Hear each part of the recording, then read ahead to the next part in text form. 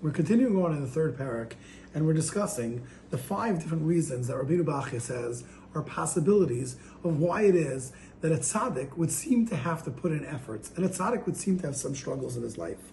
We explained the first and second, where the first one was that he has a previous avera, and we said that a person truly would want to have all of his averos forgiven and wiped out, because a moment of Gehenna is worse than all the suffering that a person goes through in this world, as we discussed and we showed from Eov. The second thing we said was it helps create a greater Olam Haba for the person. And anybody, if they understand the greatness of what Olam Haba is willing to take the minuscule suffering that they have in this world, the minuscule challenge that they're going to have in this world. Of course they're willing to take that. And we explained that, and we said with Rabbi Lazar ben Padas, with Rabbi Kiva, all these different people who, when they suffered, and they had suffering here, it was to be able to enhance their Olam Haba. So anyone would say, if it's to enhance my Olam Haba, it's not really a bad thing. It's really a good thing, because remember, over here, so I'm having to put a little bit of effort in, I'm having to have a little bit of struggle. It's not like, as the Gemara in Bracha says, no thank you for Yisurim. The Tanoim said, leave my Yisurim behind. But when there's Yisurim Shel Ava, and the Rebbe Shalom gives it to a person, and the person realizes what it's for, it's really a chesed that Hashem is doing for them. The third thing we explained was that it's to show others that even when Hashem is challenging someone, even when Hashem gives someone a struggle, he's still loyal. He still is an Oev Hashem. He still is a Yoreh Hashem, which is a tremendous, powerful thing. There's a story that's brought down that when the stipler was older and he was not well, he had never really eaten much throughout his life. He was very mistapik b'mud. He was very happy with just having bare minimums. But the doctor said towards the end of his life, he must eat something. So they couldn't get him to eat. So the doctor turned to the stipler's sister and said, maybe you can get him to eat a little bit of ice cream.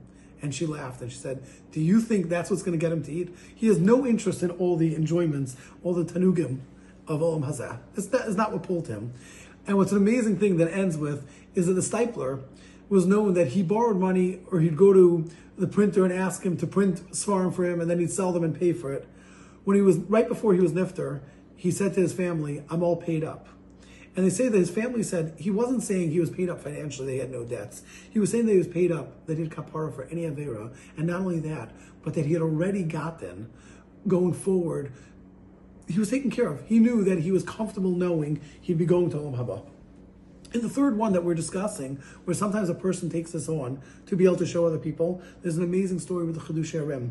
Chidushei Rebbe, the first Ger Rebbe, unfortunately lost 13 children. And his wife at times said this is tremendous suffering that they went through. Chidushei Rebbe said to his wife, we have to take this on ourselves. B'simcha and ba'ahava, with love, with happiness. Why? So people will see this, and people will say, if he was able to have suffering, and he was able to continue on happily with loving Hashem and following the path of Hashem, so too do we have the power to do this. And this is really part of what, and as a result, obviously, the Rebbe Shalom is going to give much more credit. This is schar that a person deserves for this. We can go on. Rav Shach has a story that he said over in Simchas Torah, that when there were people being taken out to the gas chambers, they were singing the song. They were singing Baruch Hu Elokeinu. And the Nazis, Yamach Shemon, were laughing. How could you sing this? You're walking to a gas chamber. And they said, this is how we know. We know we love Hashem. Even with whatever you're going to do to us, we love Hashem. And in Shar Avas Hashem, Rabbeinu Bachya discusses that even when there was a person who said, even if everything was taken away from me, God, even if you take everything away from me, give me suffering, all my hope is still going to be to you, Hashem, until I die. I will always turn to you, Hashem. And then to close, the Berditcher Rav had a fire in his house, and he said, the bracha of Shelo Sani Gai. So I'm not a guy. I never looked at him. He was losing his mind. He had a fire in his house. Now he's saying Shelo Sani Gai. What's he saying? He said, if I was a guy, all I'd be living for is this world.